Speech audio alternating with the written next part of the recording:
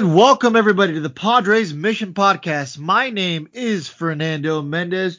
You are tuned in once again to the Padres Mission Podcast. Now, why do we call it the Padres Mission Podcast? Well, the home of any Friar is a mission. And this right here is your home for Padres news, events, and hot takes.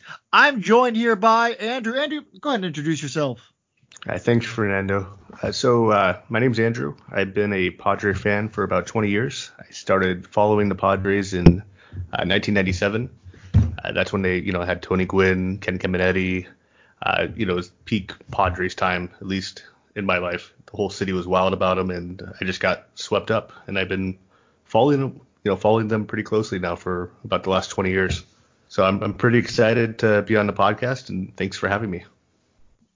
Yeah, absolutely. No problem. I mean, so far, you've been a great addition for what you've gone to do so far for the team. So thank you very much in advance for that. I've enjoyed having you so far, and I bet the listeners are going to enjoy having you around as well. So let's go ahead and dive into all that boring stuff first. So our email, if you guys want to reach out to us, is padresmissionpodcast@gmail.com. Any kind of feedback you guys have that can make our show better, we appreciate any and all feedback. No such thing as bad feedback. So we'll thank you guys in advance for that. If you're interested in sponsoring the podcast, that same email, padresmissionpodcast@gmail.com, is going to be the best way to go ahead and reach out to us about sponsoring us. We also have exciting things on the horizon, folks. Not only do we have a brand new co-host to what we're hoping is going to be a wonderful show, we also have some exciting guests that are, coming up pretty soon. I don't want to give too many details on that just yet, but trust me, exciting things on the horizon. Andrew knows all about that, so we're looking forward to getting that started for you guys. Also, look for our episodes on Mondays. I know our podcast has been a little inconsistent as far as days being released. That's been on me, but we're going to try to go ahead and stick to Mondays. Now, that doesn't mean that we won't release a podcast if some new and exciting news pops up. Padres are linked up to a bunch of different things right now. So stay tuned for that. We'll shoot those out as necessary as possible. All right. So I do want to do a little bit of something fun here. So Andrew gave a little bit of a description about yourself. Andrew, what's your favorite Padres jersey that the team's ever worn? Oh, definitely the brown and gold. I mean, that's the standard favorite for the Padres fans. But outside of that, I think it's the Fowler, right? Yeah. For whatever reason, he's always hated the brown. He's made that pretty clear to everybody. Yeah, right. Yeah, he's had some pretty unkind things to say about it. But, you got to give it to him. He finally turned to it. Yeah, I guess that's what you want out of your head honcho. Okay, so a couple more fun questions before we dive into the meat of the episode. Favorite Padre of all time that's not in the Hall of Fame? That's not in the Hall of Fame? All right. Yeah, because I figured that would have probably been the answer, either Tony Gwynn or Trevor Hoffman. So yeah, probably Steve Finley. Watching him out in center field in the 90s was amazing.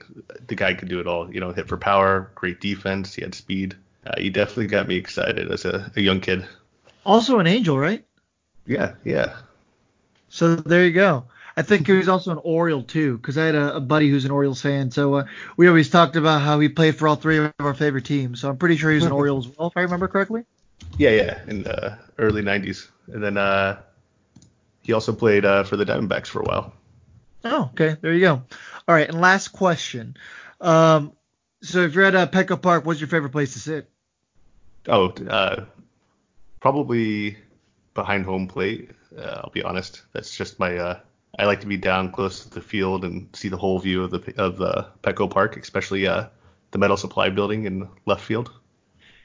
Yeah, that was one of the cool things. I remember when I first laid eyes on Petco Park, they did this special right after they closed Qualcomm on Fox. What was it? Channel 4 San Diego or something? I think that's what it used to be.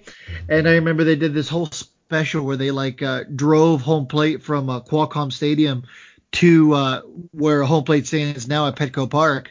And I remember seeing the Western Metal Building and wondering what the heck is that? I remember it was so quirky back then, but now it's something that's cool and it's unique. Not a lot of stadiums have an old building just sitting in the outfield. It's crazy. Yeah, just built right into the stadium. It's pretty amazing. Yeah, I mean, it's just one of those quirky San Diego things, right? But I mean, hey, I mean, I think people are going to love it. So. Yeah, definitely. All right. So you guys got to meet Andrew. We got all that boring stuff done in the middle. So let's get to the exciting stuff and talk about today's podcast. Now, today's podcast is going to be similar to what we did on episode 5. If you guys have not gotten a chance to listen to episode 5, I highly recommend it. Now, this was posted on the Arizona Coyotes Facebook page, and it was name your favorite player that for whatever reason just never amounted to anything. I decided to post that on the Padres Fans Uncensored page and the Padres subreddit, and I got a huge amount of responses. So I made a episode about that. That was part 1. Episode 5. Once again, if you haven't gotten a chance to listen, go ahead and tune into that episode and come back to this one. Now, quick disclaimer before we jump into it. Once again, this is not a piece that is intended to bash anybody. If your favorite player is on this list and you're offended that they are, I apologize. This is just meant to be fun. So, yeah, we're not out here to make anybody angry. We're not here to insult any players. If you know anybody who played on the team that might be on this list, once again, we're not here to bash them. We're just here to do this for fun. A lot of these players were some of my favorite players growing up, and I'm sure they were for Andrew as well. So we mean no disrespect by this. But yeah, we will dive into that right after this. All right, so before we get into talking about that whole quote-unquote bust situation, I hate calling it that, I just don't know what else to call it, let's go ahead and talk a little bit about the winter meetings.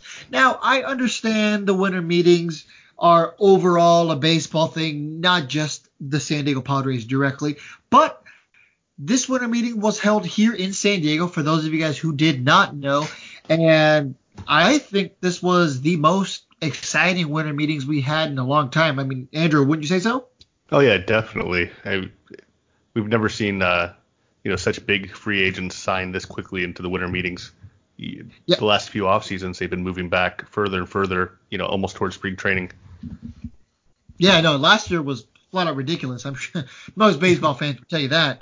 But yeah, this year was incredible. I mean, back-to-back days, having the top 3 free agents sign. Well, I mean, no, Strasburg was a free agent. He opted out. And then, you're right. Back-to-back days. We had December 9th, Strasburg signs for 7 years, $245 million with the Nationals. And, at the time, the largest contract ever for a pitcher. Then, the very next day, Garrett Cole signs his 9-year, $324 million contract with the Yankees, shattering Strasburg's record. And then follow that up with December 11th, and Rendon signs his 7-year, $245 million contract with the Angels. So, very eventful 3 days.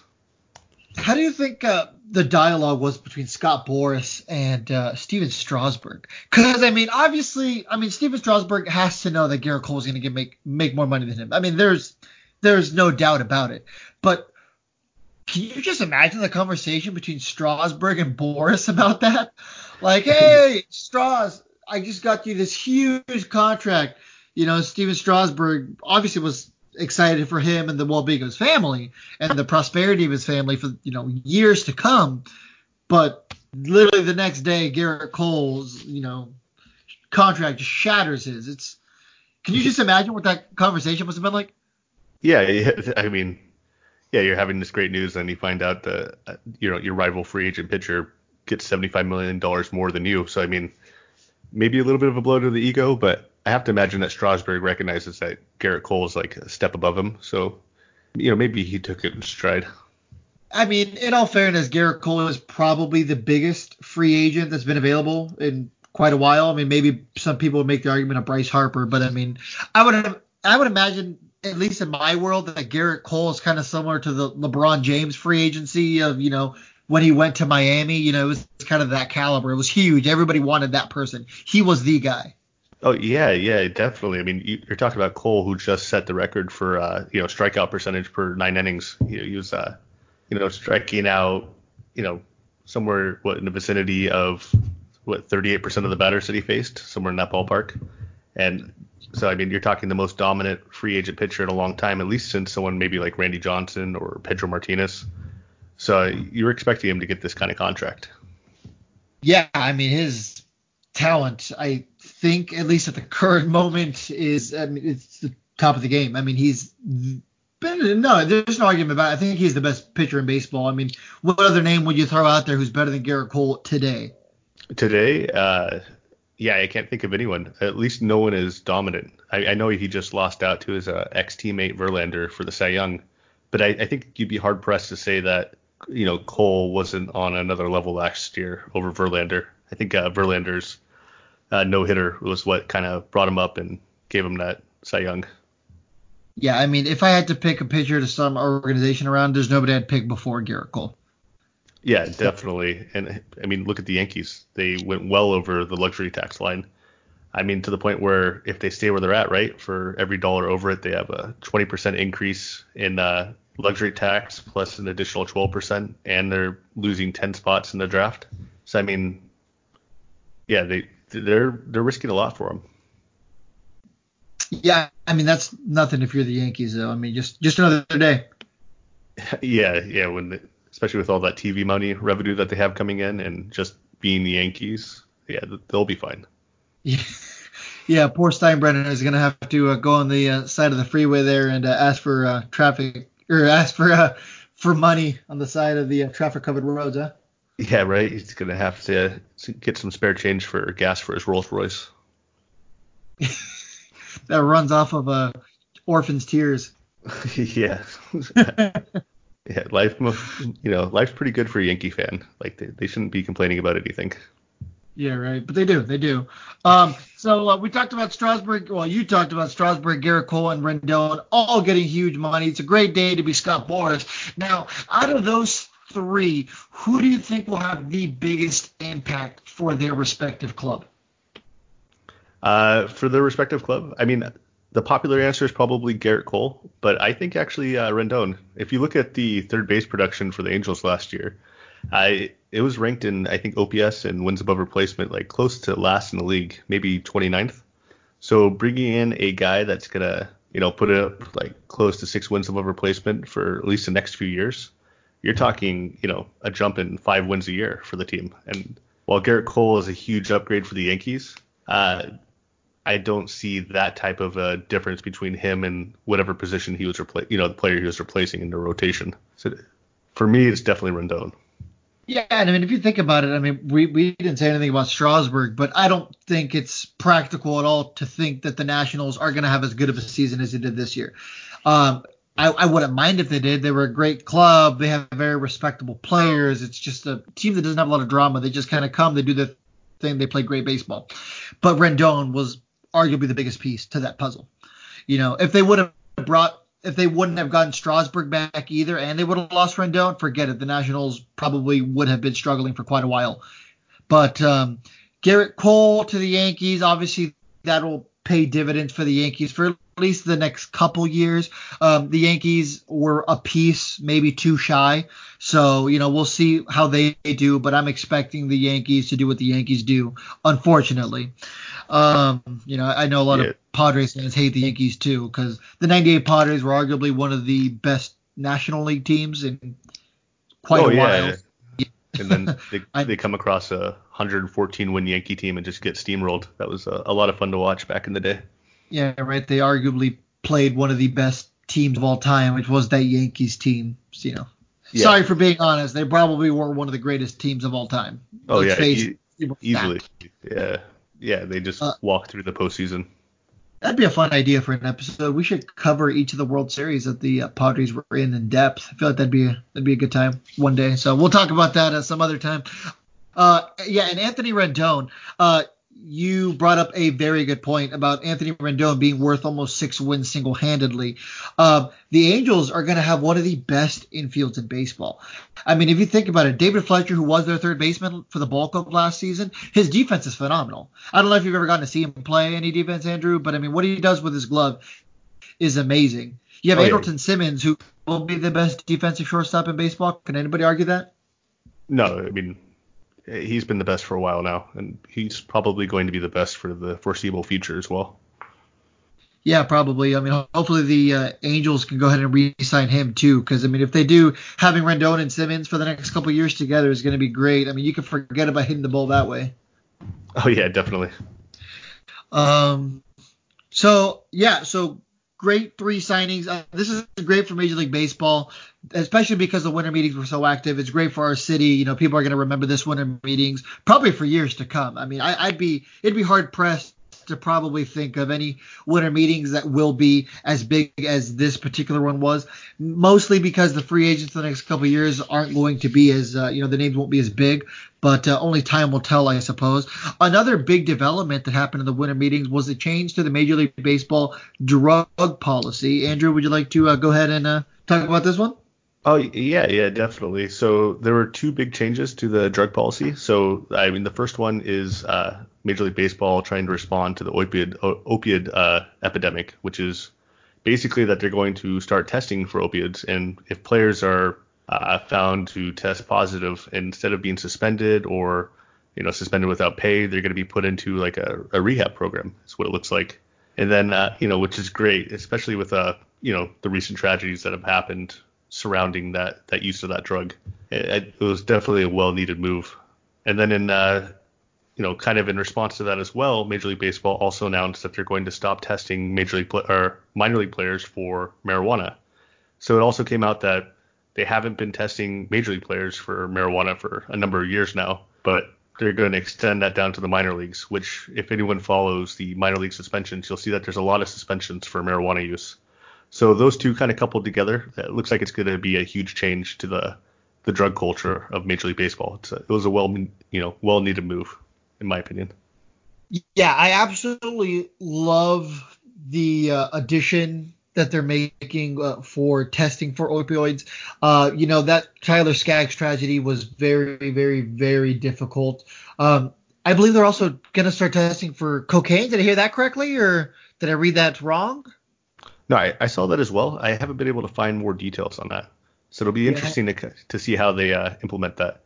yeah, From I what, haven't gotten to see that either, but that's in response to the Fernandez situation, is what I mean. I'm assuming, right? yeah, he was found to have cocaine in the system in the boat crash. It's interesting because when I was researching it, it looks like that's a particularly hard substance to test for. It only stays in your system for a couple of days. So I wonder if they're going to be doing hair tests or how they're going to go about, finding these substances. Yeah, that'll be interesting. So, I mean, hopefully we get to find out more about that as time goes on. And I mean, I'm sure Major League Baseball does have that whole situation already planned. If not, they probably wouldn't have announced it. But it'll be really interesting what they do. Yeah, definitely. But yeah, a good move on the opioids. Hopefully, Major League Baseball can prevent any kind of tragedies like that from happening again. Yeah, yeah. The marijuana thing is also very interesting. We live in a much different time, people. It's very different. I mean, I am fairly uneducated on the topic of marijuana, so I will stop myself from saying anything until I do more research. Just as a podcast journalist, I think it wouldn't be fair to that community. Andrew, I don't know how much you know about. Yeah, I have a bit of background in research in it. I don't partake myself, but from what I've been doing in research, it looks like it's a very effective pain management tool, and it's going to be really helpful as giving people an alternative to opioids, for their pain management as the season goes on, which should hopefully curb a lot of the addiction issues that are going on in the majors and in the minor leagues. Yeah, no, I mean that would be great. Um, and I think one of the best things is just going to be the fact that Major League Baseball isn't going to automatically suspend these players when and if they do get caught doing, any kind of opioid, substance, because a lot of these people really do need help. You're very hard pressed to find somebody who wants to be in that situation. Most people are that they're going to go out of their way to try to give a lot of these players the help that they need instead of just automatically, hey, we're cutting you from your career. Yeah, definitely. Combating the stigma that's attached to drug addiction is probably the biggest thing that Major League Baseball is doing here. Instead of punishing these players and forcing them to kind of hide their addiction and find ways around testing, they're basically saying it's okay. You're still going to get your paycheck. You're not going to be staying at home, basically doing nothing and, taking, being more inclined to feed your addictions. You're going to go to rehab. You're going to get help. You're still going to be part of the team. And that's huge. That's a big step. Yeah, it almost makes you wonder, like, how different that situation would have made it for players like Josh Hamilton, who the sky was the limit. Just, for whatever reason, he had his own demons to fight, which a lot of, average people in this world do. So, it really makes you think how different the world would be if a lot more companies did that. Yeah, it would definitely be way better. I mean, addiction's a very complex thing, and people get caught up on things for a number of reasons, and it's really hard to kick. And who knows if rehab is actually going to help a lot of these players, but it's definitely a start. Yeah, absolutely. I mean, either way, I think it's a very classy move by Major League Baseball to, even try to, help anybody, in that situation. So. Yeah, definitely. It'll be nice to hear that someone's going to rehab instead of finding out that, they were found dead in a hotel room, which is a tragedy that can be avoided with more communication.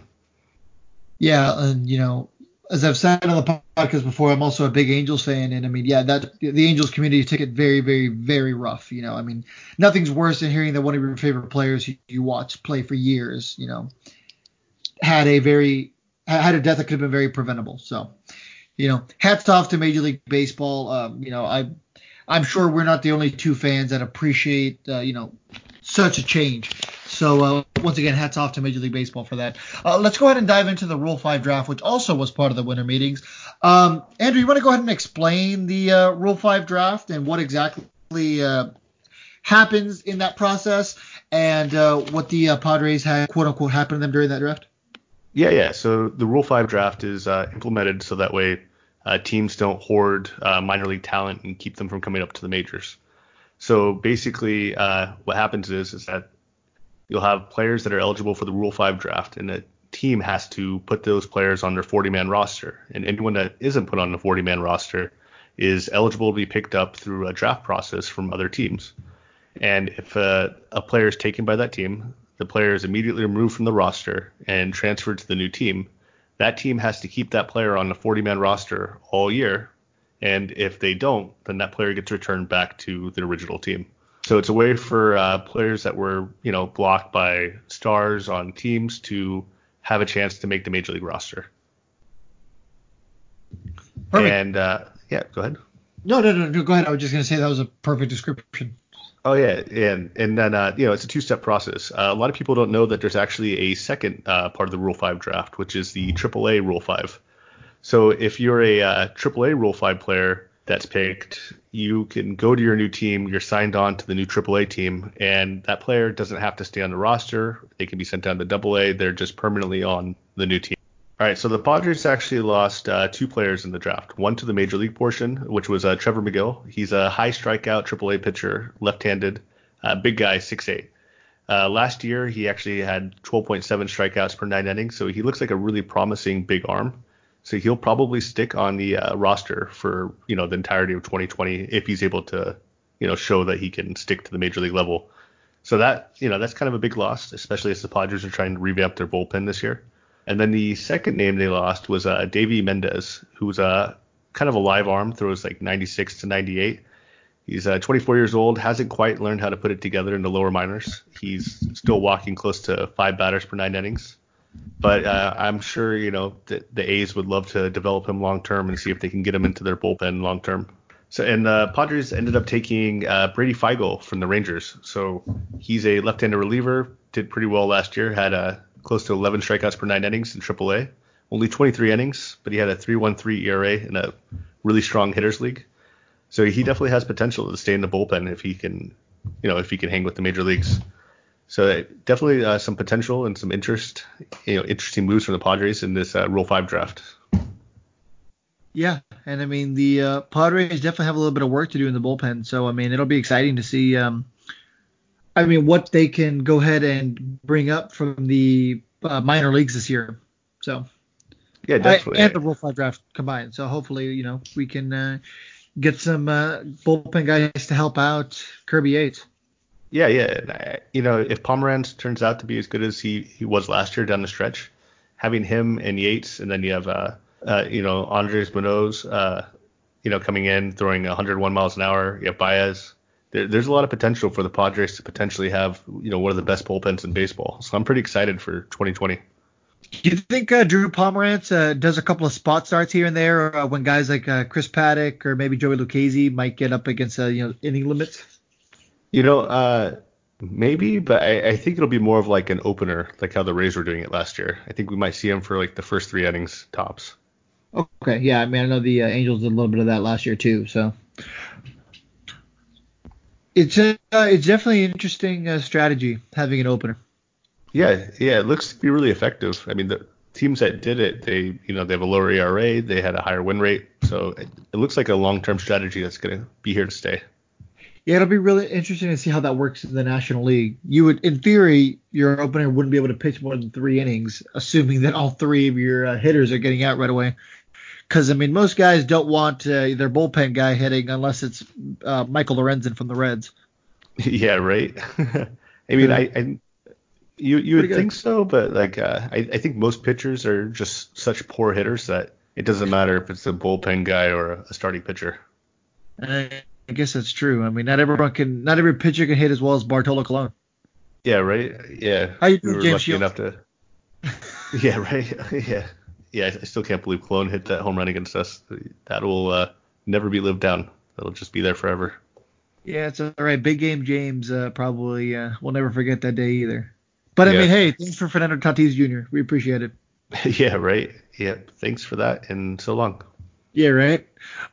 So while we're on the topic of the Rule 5 draft, former Rule 5 picks that have been quote unquote famous as far as baseball standards. Shane Victorino was a pretty big name. He had a fairly successful career playing for quite a few teams. The Dodgers, the Padres, the Phillies. I think it was the Red Sox as well. Yeah, Red Sox as well. He had a late career resurgence with them.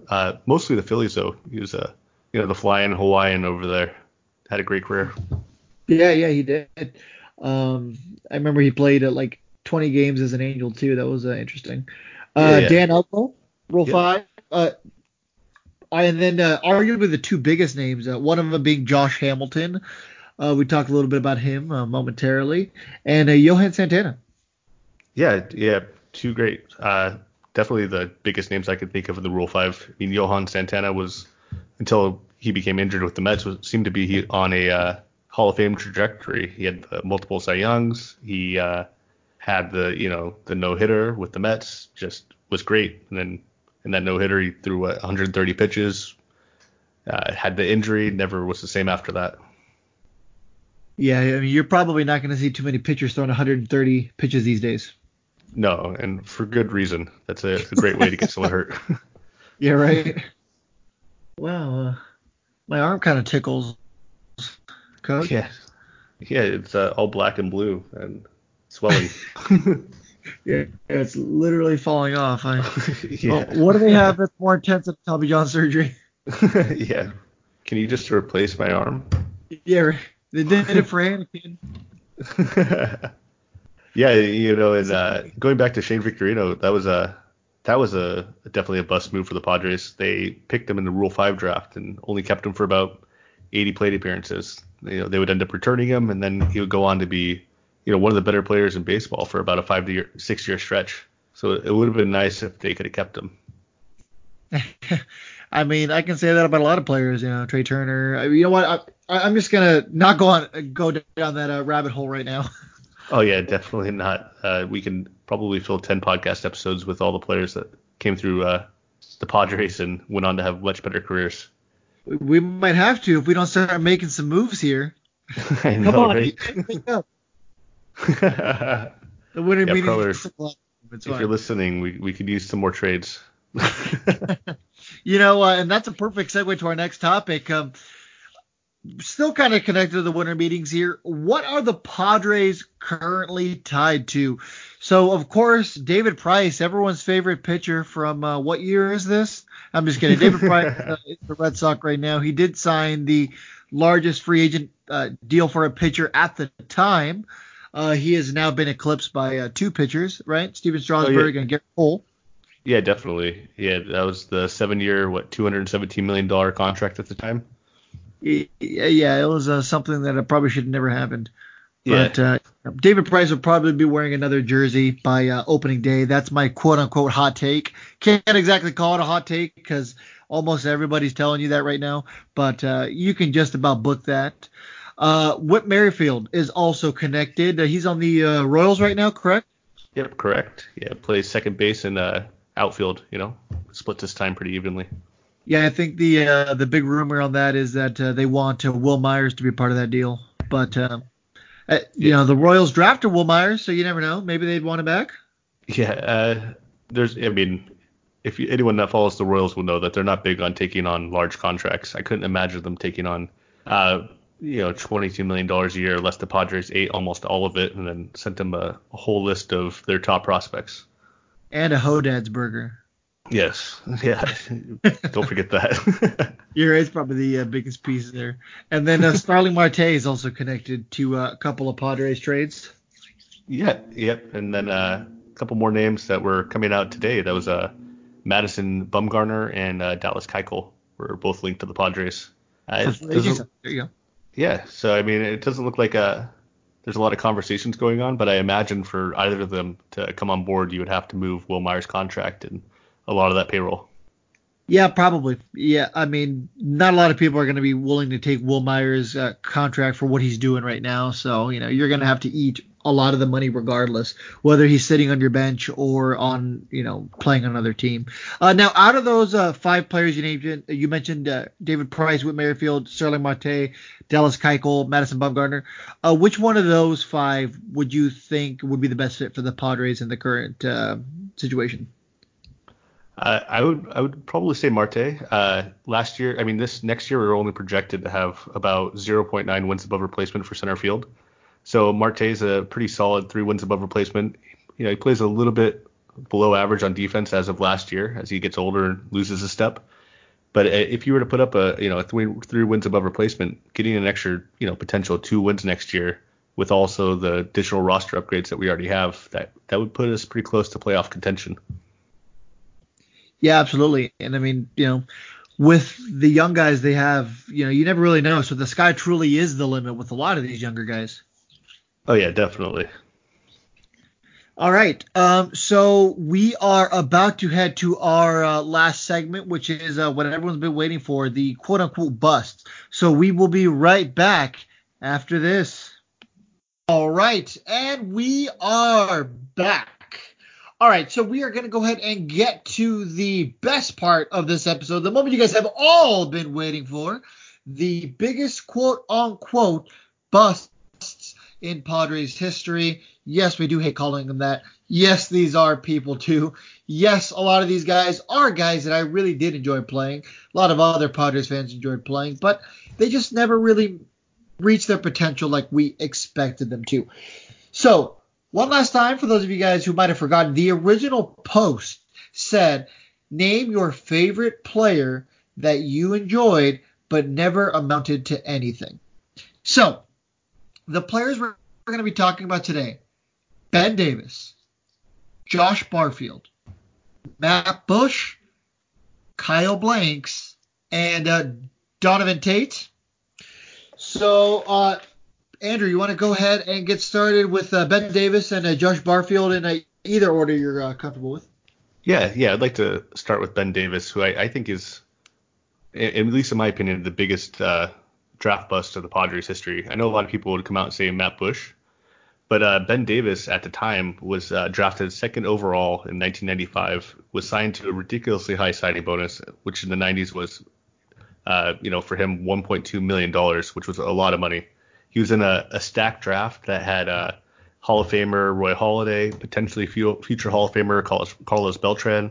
There was Darren Erstad. There was Matt Morris. A lot of great players were going into the draft. Todd Helton was also in that draft. Kerry Wood was also in that draft. One of the best drafts of all time. And so Padres take second overall, Ben Davis, a catcher out of high school who many considered to be one of the best high school prospects that they've ever seen. He goes into the minors, does pretty well in rookie ball, and in the first prospect rankings of 1996 comes out of the gate ranked number 10 overall. This guy was hyped up beyond belief. And as he's going through the minors, he's actually doing pretty well. 1997 with Rancho Cucamonga, he was hit 30 doubles, 17 home runs, 770 OPS. He's already showing some great defensive skills. He's throwing out nearly 40% of runners. The next year, he takes an even bigger step forward. He's has an 812 OPS. He's starting to walk. Yeah, he's getting on base a lot, hitting for power. He throws out 57% of runners from behind the plate. He's moving up in the draft ranking, in the prospect rankings, and the hype around him is starting to get to a fever pitch with Padre fans. But he would get to the majors, and there was one big problem with his game. He couldn't hit major league pitching. None of his minor league stats ever transitioned, and so as he gets to the pros, he just falls flat on his face. Ends up struggling with the Padres for a number of years. Is never able to put it back together. And it looked like that his self-esteem was just crushed because he would go back down to the minors and his numbers that he was having that with great success before the majors just never transitioned again. He was struggling in the minors, couldn't put it back together. Ended up going from team to team for a couple of years, and his biggest claim to fame was probably breaking up Curt Schilling's no-hitter with a drag bunt in the ninth inning. And so that was kind of what he ended his career on, as being considered a dirty player and kind of living in infamy. I mean, now he went on to be the color commentator for the Philadelphia Phillies, so he's doing well for himself in the baseball community. I'm glad he has that going for him. But yeah, definitely a bust for the Padres. And then moving on next, unless you want to say something on Ben Davis. We Do you happen to know who the first overall pick was that year? Yeah, that was Darren Erstad. He would have a great career with the Angels, as I'm sure you know as an Angels fan. Yeah. I mean, it's funny. I mean, I'm as both an Angels and a Padres fan, we've had some very disappointing drafts on both ends there. So. Yeah. I mean, when you look at that draft that year, it's just crazy. Yeah, I mean, you have Darren Erstad going first overall, throws up 32 wins above replacement for his career. Jose Cruz going third overall with the Mariners. He has 20 wins above replacement for his career. You have Kerry Wood with the Cubs going fourth overall. And, everyone knows what he did that rookie year, 1998. Throws 20 strikeouts. He gets a stacked Astros lineup, one of the most dominant rookie campaigns ever for a pitcher. Unfortunately, had Tommy John surgery back in the day when Tommy John surgeries weren't quite as, well done as they are now. Had a number of injury concerns for a couple of years. Came back and had a pretty good career, starting pitcher for the Cubs, and then went on to have a few good years in relief as well. So, I mean, it was a nice career. But, yeah, I mean, Todd Helton, Roy Halladay, great draft. And, of course, the Padres get Ben Davis, which, we'll get more to with Matt Bush as well, which was another stacked draft where the Padres busted in a draft. And then, next I would like to talk about Josh Barfield, who is kind of an enigmatic guy. He was taken in the fourth round by the Padres out of high school, had a pretty decent minor league career, ended up having some top prospect rankings. I think in 2004 he was ranked 20th by Baseball America, and then 2005 he was 45th. And went on to, with the Padres to have a pretty good rookie season for, all things considered. He hit 280, had a 741 OPS. His defense, that was always considered a problem, wasn't a problem. He was actually slightly above average on defense. Ended up putting up 3 wins above replacement. And a lot of people thought they had found their long-term answer at second base. And so in that offseason, when he was traded for Kevin Kuzminoff, it was kind of seen as a surprise. And you had a lot of pundits that were saying that the Padres were making the same mistake they did with the young Roberto Alomar when they traded him. And so there was a lot of parallels. And as everyone knows, that's followed Josh Barfield. That didn't happen. He went to the Indians and just completely fell apart. None of his power translated. His batting average dropped from 280 to 243. He could no longer get on base. His on-base percentage dropped from about 320 to 270. And he just never really could recover. And there wasn't really any signs why. There's no reports of injury. There was no reports of any clubhouse issues that he was having. He just all of a sudden just couldn't produce like he was his rookie year and just never quite put it back together again.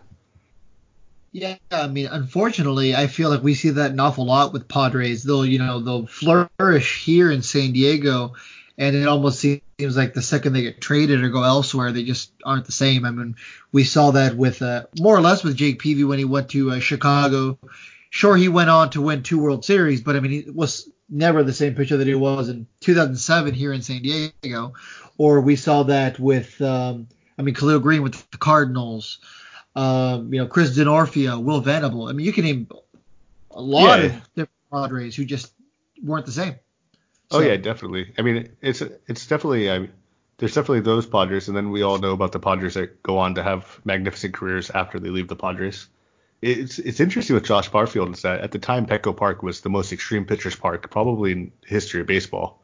So you're looking at splits as a rookie, and he had a 640 OPS at home and an 840 OPS on the road. So a lot of people were expecting him to be this like elite hitting second baseman who could run, he can get on base, he could hit for power. And they thought he was going to anchor the Indians for a long time, and it just never, materialized. Compare that to like Jake Peavy, who was having some injury problems with the Padres. I believe when he was traded to the White Sox, he was actually on the DL at the time. And then, you can, name a number of players who were like Khalil Green, who had well-noted anxiety issues and was never able to kind of move on from that and have the career that people hoped for him. Yeah. Yeah, so I mean, they all had their own situations and stuff that affected their careers, but you still never want to see a fan favorite here in San Diego go elsewhere and just quote unquote not amount to anything. No, yeah, and it's really unfair to say not amount to anything because they're in the major leagues. That's the highest level of baseball that you could do, and it's unbelievably hard to stay at that level and compete at the highest level. So, I mean, just for these guys to make it there and to produce what they did at the time is an amazing accomplishment, and that shouldn't be taken away at all. But at the same time, there's people just take for granted the Albert Pujols, the Mike Trouts, the Buster Posies, insert player who's been here for a long time. People take those guys for granted all the time, and they just pay attention to the Kevin Kuzminovs. Yeah. I mean, these guys made it to the majors, and that's an amazing accomplishment. But I mean, on the other side, there's expectations for the career that you've had and what you're going to do leading forward. Yeah, so just huge signing bonuses.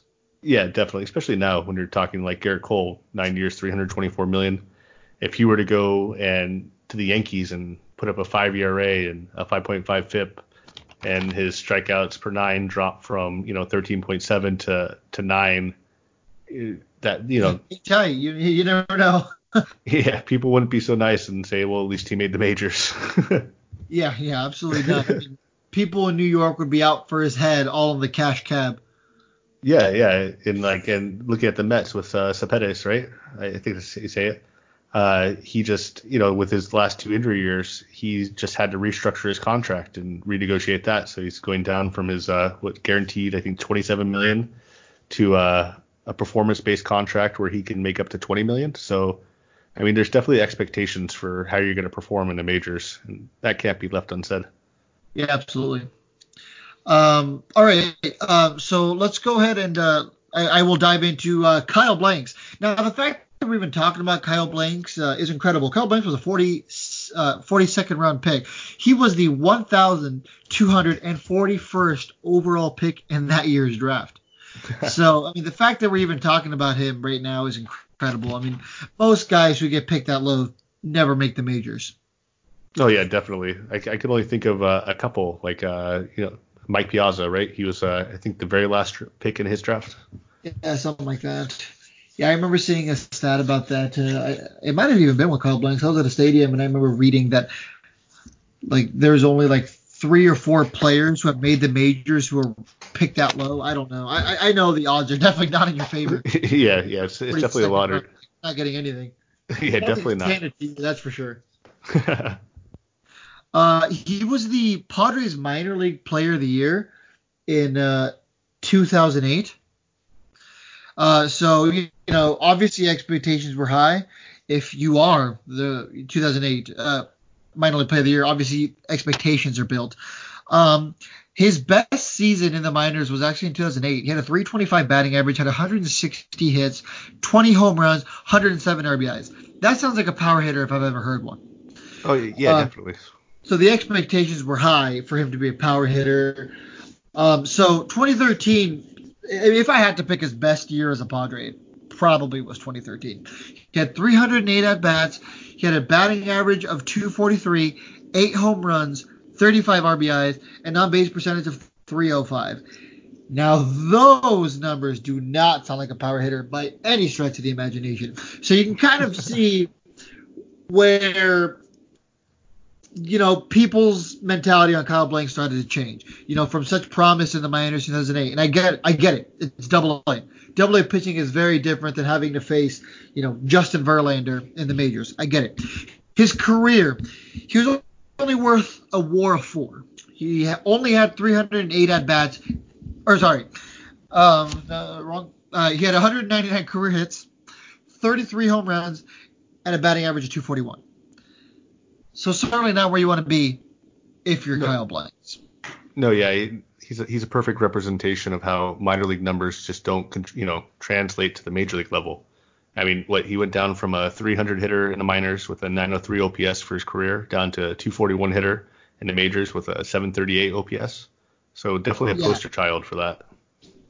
Yeah, absolutely. But then again, for guys in that situation, there's certainly just as many guys who in the minors just were not amazing, yet they got to the major leagues, and whoa, where'd that come from?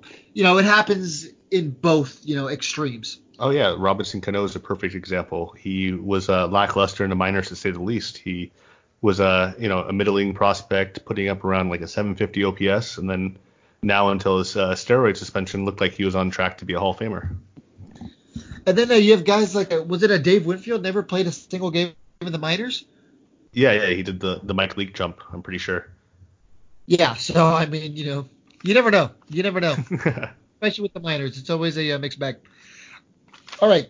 So next is going to be Donovan Tate. Now, there really isn't too much to talk about as far as Donovan Tate's baseball career. So he was drafted 3rd overall in 2009. That's certainly another yikes now that we think about it, right? He had a signing bonus of $6.7 million. So that's another yikes. It's a lot of money for what ended up being what you got out of Donovan Tate. His first 2 seasons, he went down with multiple surgeries. He had a surgery for a sports hernia. He had a broken jaw. He had a sprained shoulder. Oh, and not to mention he dabbled with some substance abuse. So good times if you're Donovan. Yeah. Right after he gets drafted, he's riding an ATV, falls off and breaks his jaw, and immediately just derails his entire career moving forward.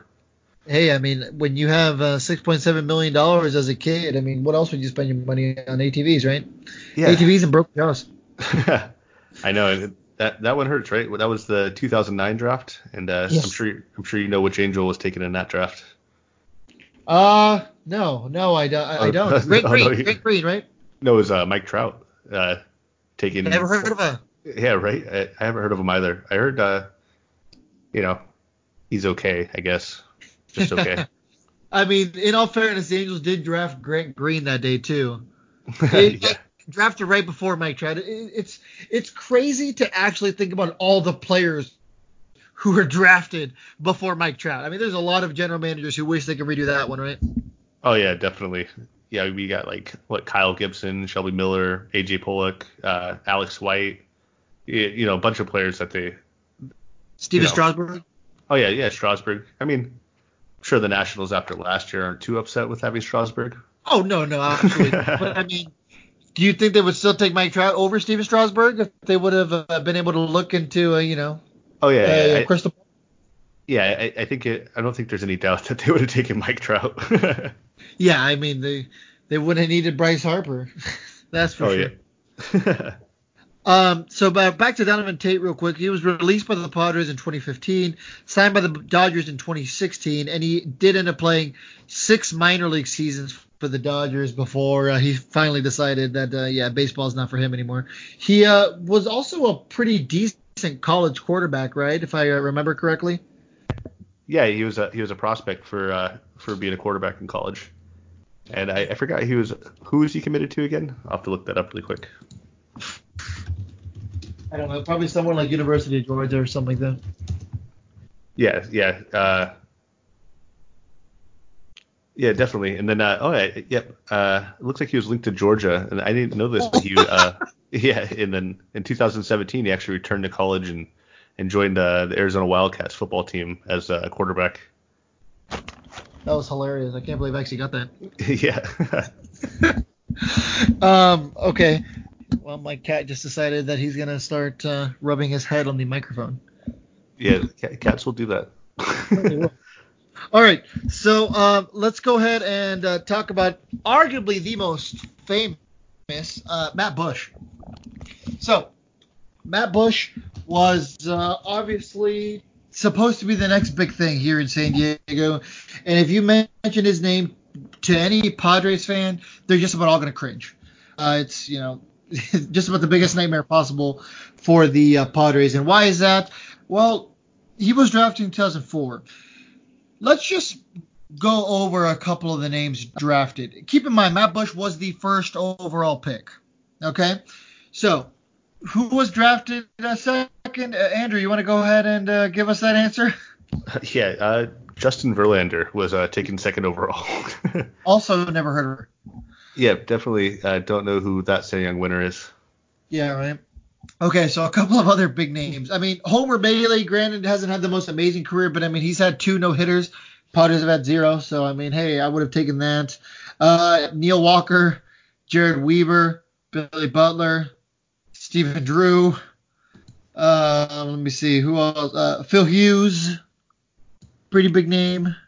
Yeah, so I mean, there's some very, very, very decent players who were drafted in that first round where you almost just kind of look at yourself and you're like, really?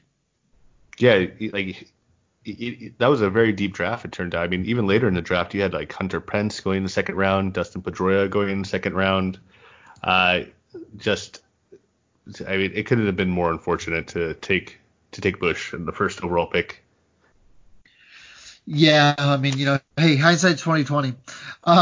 So Yeah. Matt Bush never got higher than Double A as a Padre. He was traded to the Blue Jays in 2009. He never played. He went to the Tampa Bay Rays and was released in 2012 after he got caught drunk driving.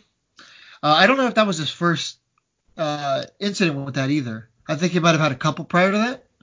Yeah, he had a long history with run-ins with the law, it looked like. Yeah, he was sentenced to 51 months in prison. He only served 39 before getting released. Once he was released, he was signed by the Texas Rangers, where he went on to have a pitching career. His pitching career was fairly average. He was not awful, but I mean, I'm sure at this point the Padres would have taken a pitching career. They would have wanted something for that draft. Um, Real quick about Matt Bush's pitching career. He was 10-6, had an ERA of 3.35. He had 138 strikeouts, and he pitched for the Texas Rangers from 2016 to 2018. So, a very average bullpen career, but I mean, hey, at least he was able to turn his career into something good for him. I mean, regardless of the feelings that a lot of Padre fans would feel towards him for, that draft, it's essentially not his fault. And I always cheer for somebody to turn their life around.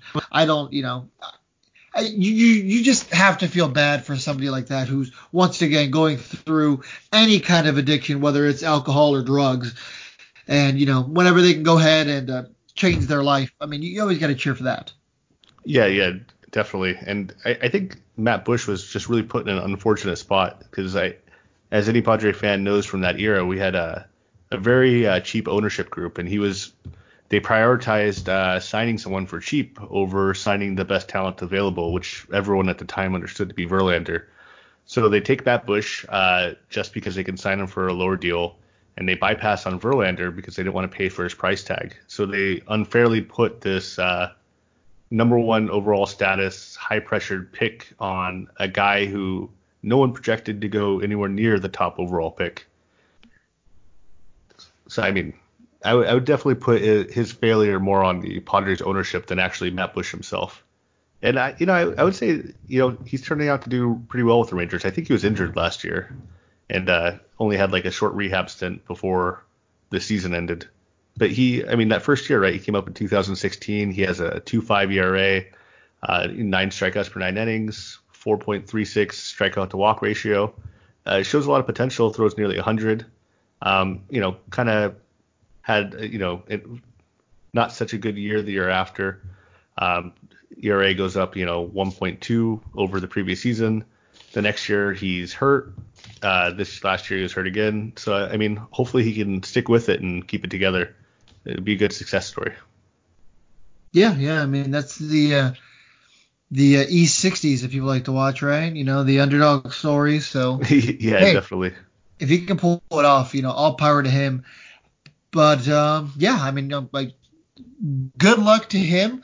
Now that's what we have as far as the quote unquote bust thing. We can, in theory, keep going on forever and ever. I think what would be fun is to cover something like the worst trades in Padres history. I'm sure Andrew and I can do a podcast a day for 3 years about that.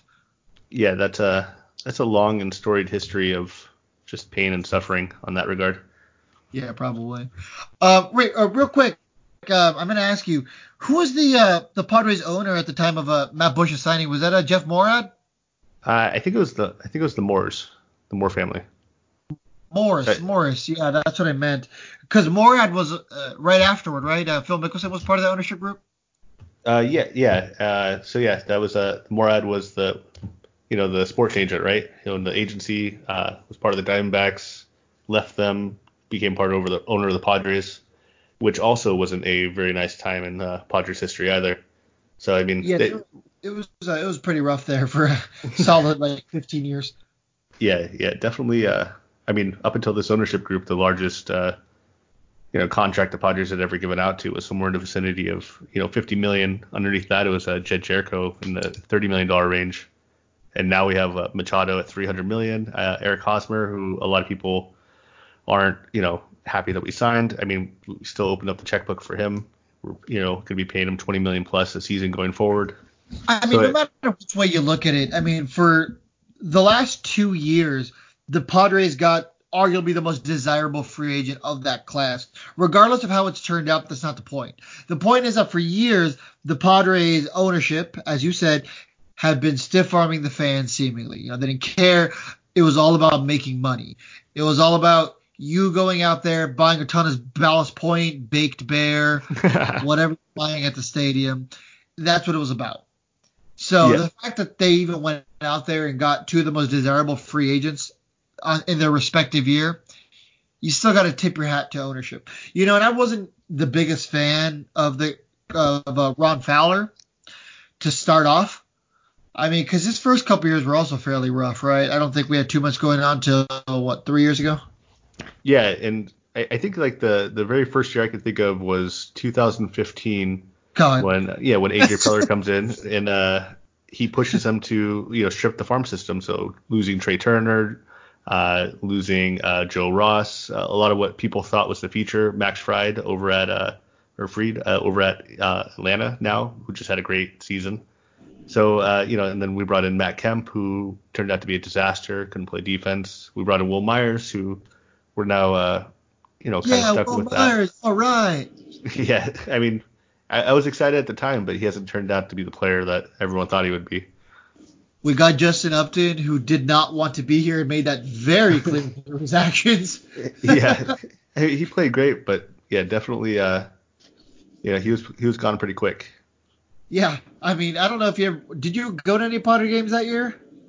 Yeah, he definitely seemed pretty lackluster out there. His brother seemed way more excited. Keeping his head down almost the entire time, never acknowledged anybody. Yeah, definitely. He was sulking a little bit. But hey, he was arguably the best player on the team that season. Yeah, at least he didn't let his performance slip. He did well. He made the All-Star team that year, didn't he? Yeah, he did great for us. He was definitely good. He got his payday because he went to Detroit and got paid, and then got traded to Anaheim and then re-signed by the Angels, and he got paid there again. So he's went on to have a decent career. And in all fairness, he is arguably a top 10 hitter in baseball, I would say. He's a great hitter. Yeah, I mean, at least when he's playing at the top of his game, that's someone that's always just had way more potential than he's performed at. And, hopefully one day before he starts rapidly declining, I know he was injured last year, he could just have that monster one season where just everything clicks. I know he had one when he was younger with the Diamondbacks, but it'd be cool to see him put it together again. Yeah, absolutely. I mean, he's a great player. I mean, he's a very nice guy. I've had a chance to meet him a couple times. And yeah, I mean, he's a great guy. All right. So that's just about going to do it out of us. Once again, guys, thank you guys so much for joining us here on the Padres Mission podcast. Andrew, thanks for coming on. Andrew's going to be my new co-host. He's great. I hope you guys enjoyed listening to him as much as I enjoy having him on. Andrew, you have anything to close out with?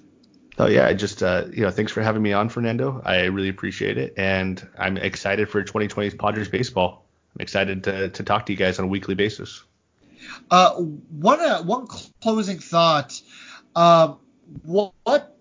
What's the next move you want to see the Padres do? We'll go ahead and keep that nice and brief. But what's the next immediate move you want to see done? Let's say by the end of the year. So by the time 2020 starts, what do you want AJ Preller to pull the trigger on? I would love to see him bring in a center fielder, maybe Starling Marte. Center fielder is our weakest position right now for our projections in 2020, and getting a more stable performer out of that spot would be our biggest boost to our playoff chances. And I want to see us make the playoffs. I kind of want to see some action in the bullpen. The bullpen last season was below average, right? Do you have the? Yeah, it was yep. especially if you take out Kirby Yates. But I do think though that by the end of the season, with some of the guys that we brought up from the minors, it kind of stabilized. So I mean, I think people are gonna be surprised next year. I think the Padres are looking at a top 10 bullpen definitely, and if people perform and take that step forward, you're talking maybe top 5. Oh yeah, I sure hope so. I mean, it's growing pains, people. I mean, when you have the top farm system in baseball, it's gonna mean growing pains, and it's gonna be really interesting to see what AJ does. Is he gonna want that hot talent lava to come up and finally do its thing? Yeah, did you just chuckle when I said hot talent lava? Yeah, I love that. I love that saying. I never get tired of it. It's the best. Right. So I mean, it's gonna be interesting. I mean, do they allow the players to come up and kind of do their thing, or do they just trade them all away and try to get pieces? I mean, I kind of hope there's a medium. There's a median there. You need to be able to make moves to help your team out, which we've kind of seen. But then again, you also need some of these guys to come up and see what they can do. You've had guys like Austin Hedges and Hunter Renfroe who were part of the previous ownership group who didn't really who didn't amount or haven't yet the way we've wanted to. We saw a little bit from Hunter last year. We'll see if he can sustain it, but we haven't seen it yet with Austin Hedges. I mean, Austin Hedges' run prevention is arguably the best in baseball. He just doesn't produce very many runs. So maybe that's another thing the Padres should focus on this year. Maybe try to get an offensive catcher to balance the defensive catcher in Austin Hedges. And I understand what we have in Mejia, but he's still fairly unproven as well. Andrew, any thoughts? Definitely. I'm hoping that Austin Hedges takes that step forward as a hitter. He was ridiculously bad last year. He was so far below average. I think he was somewhere in the vicinity of negative 20 runs on offense. But I mean, the year before he just came from a 700 OPS, 230 average, which on paper doesn't look like a great offensive season. But when you're talking about the best defensive catcher in baseball, especially with pitch framing, that's all you need. And you're talking about a guy that's going to be somewhere between 3 and 4 wins above replacement. But Mejia, I think he's definitely got the hit tool. End of the year, he was doing much better than he was in the beginning. Seemed to put it all together. If his defense can catch up, that would be great. But yeah, you're right. The catcher is definitely an area that we can improve on and get some more stability. I know the Padres have been linked to Wilson Contreras with the Cubs.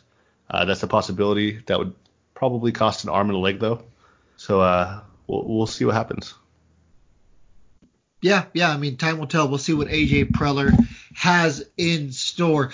Well, that for real this time is going to do it out of us, folks. Thank you guys so much for joining us here on the Padres Mission Podcast. My name is Fernando Mendez. And I'm Andrew Ciccarelli. Thank you guys so much for joining us one last time. Obviously, you guys stumbled upon this podcast, but we are available just about wherever podcasts can be found. So make sure to tell your friends if you guys have the moment to do so. Text a friend about our podcast, email a friend about our podcast, put it on Facebook, wherever you guys can go ahead and share our podcast. We would really appreciate that. Also, if you guys have Apple Podcasts, if you can leave us a 5-star review, that would also be greatly appreciated. If we need to do something else to earn that 5-star review, by all means, email us, padresmissionpodcast@gmail.com. Give us any kind of feedback. We want to do whatever we can to earn that 5-star review, not beg you for it. So go ahead. We're going to do our best to make this the best show possible. One last time, guys, thank you very much for joining us, and I hope you enjoy the rest of your day or night. See you guys real soon on Monday.